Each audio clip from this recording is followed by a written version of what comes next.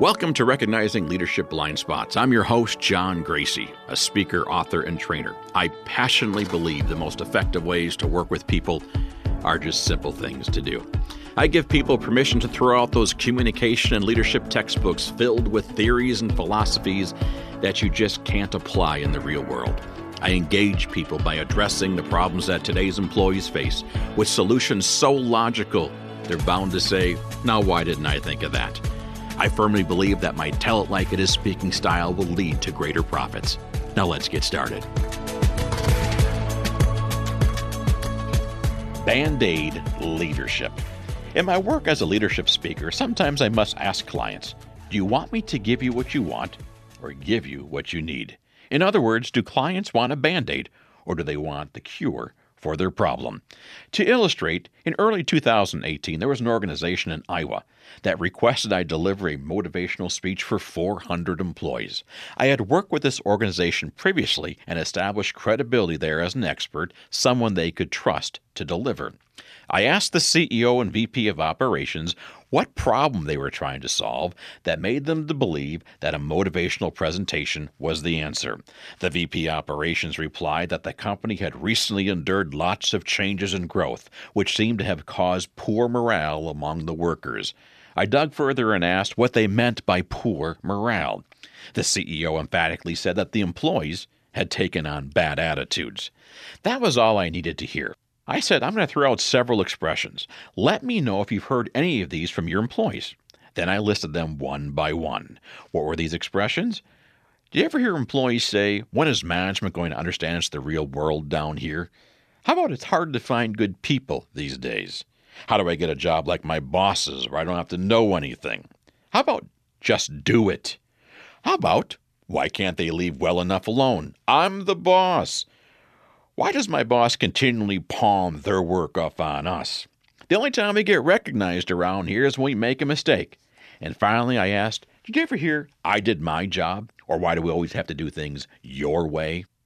Both the CEO and VP nodded with conviction after each expression. Then the CEO said, so now you understand why we'd like you to deliver a motivational speech to help inflate our tires.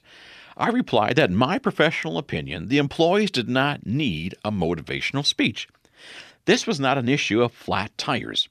It was an issue of a failure to communicate, which is a common workplace problem, especially for a period of growth and change. What the workers needed was help in learning how to communicate with one another. All of the examples of poor morale that the CEO and VP recognized were rooted in communication.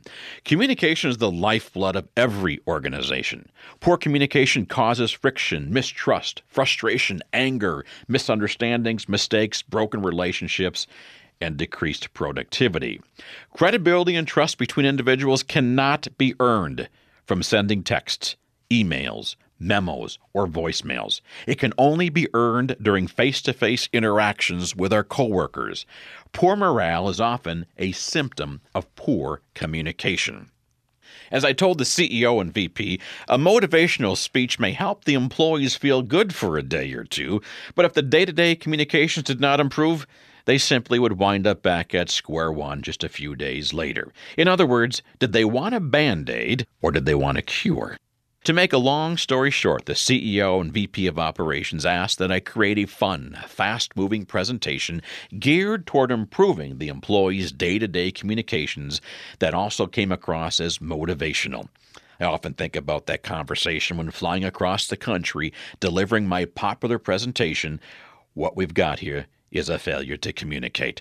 This presentation depicts the realistic interactions of your employees' miscommunications and provides solutions so logical, you're bound to say, why didn't I think of that? Leaders are made, not born.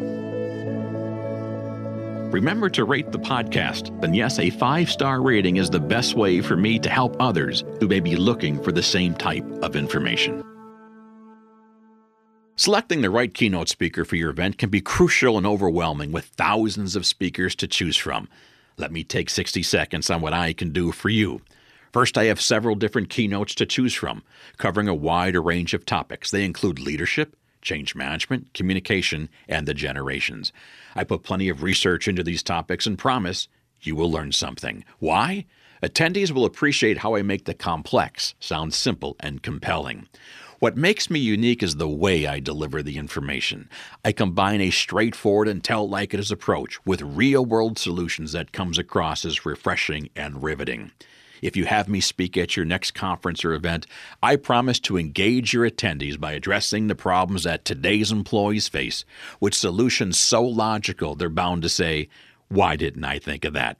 I challenge attendees to look in the mirror first and ask what they can do differently versus being so quick to point the blame at others. I assure you I'll be easy to work with, no outrageous demands nor prima donna treatment from me. Your next meeting likely has a theme and your audience-specific needs. Since I speak on a variety of topics, I can very easily blend content from my other presentations to help give you the content you're looking for without sacrificing entertainment and value. Finally, I have spoken at hundreds of conferences, associations, and events. My goal is the same as yours: influence employee behaviors that lead to increased productivity and performance long after the event has ended. Thanks for listening.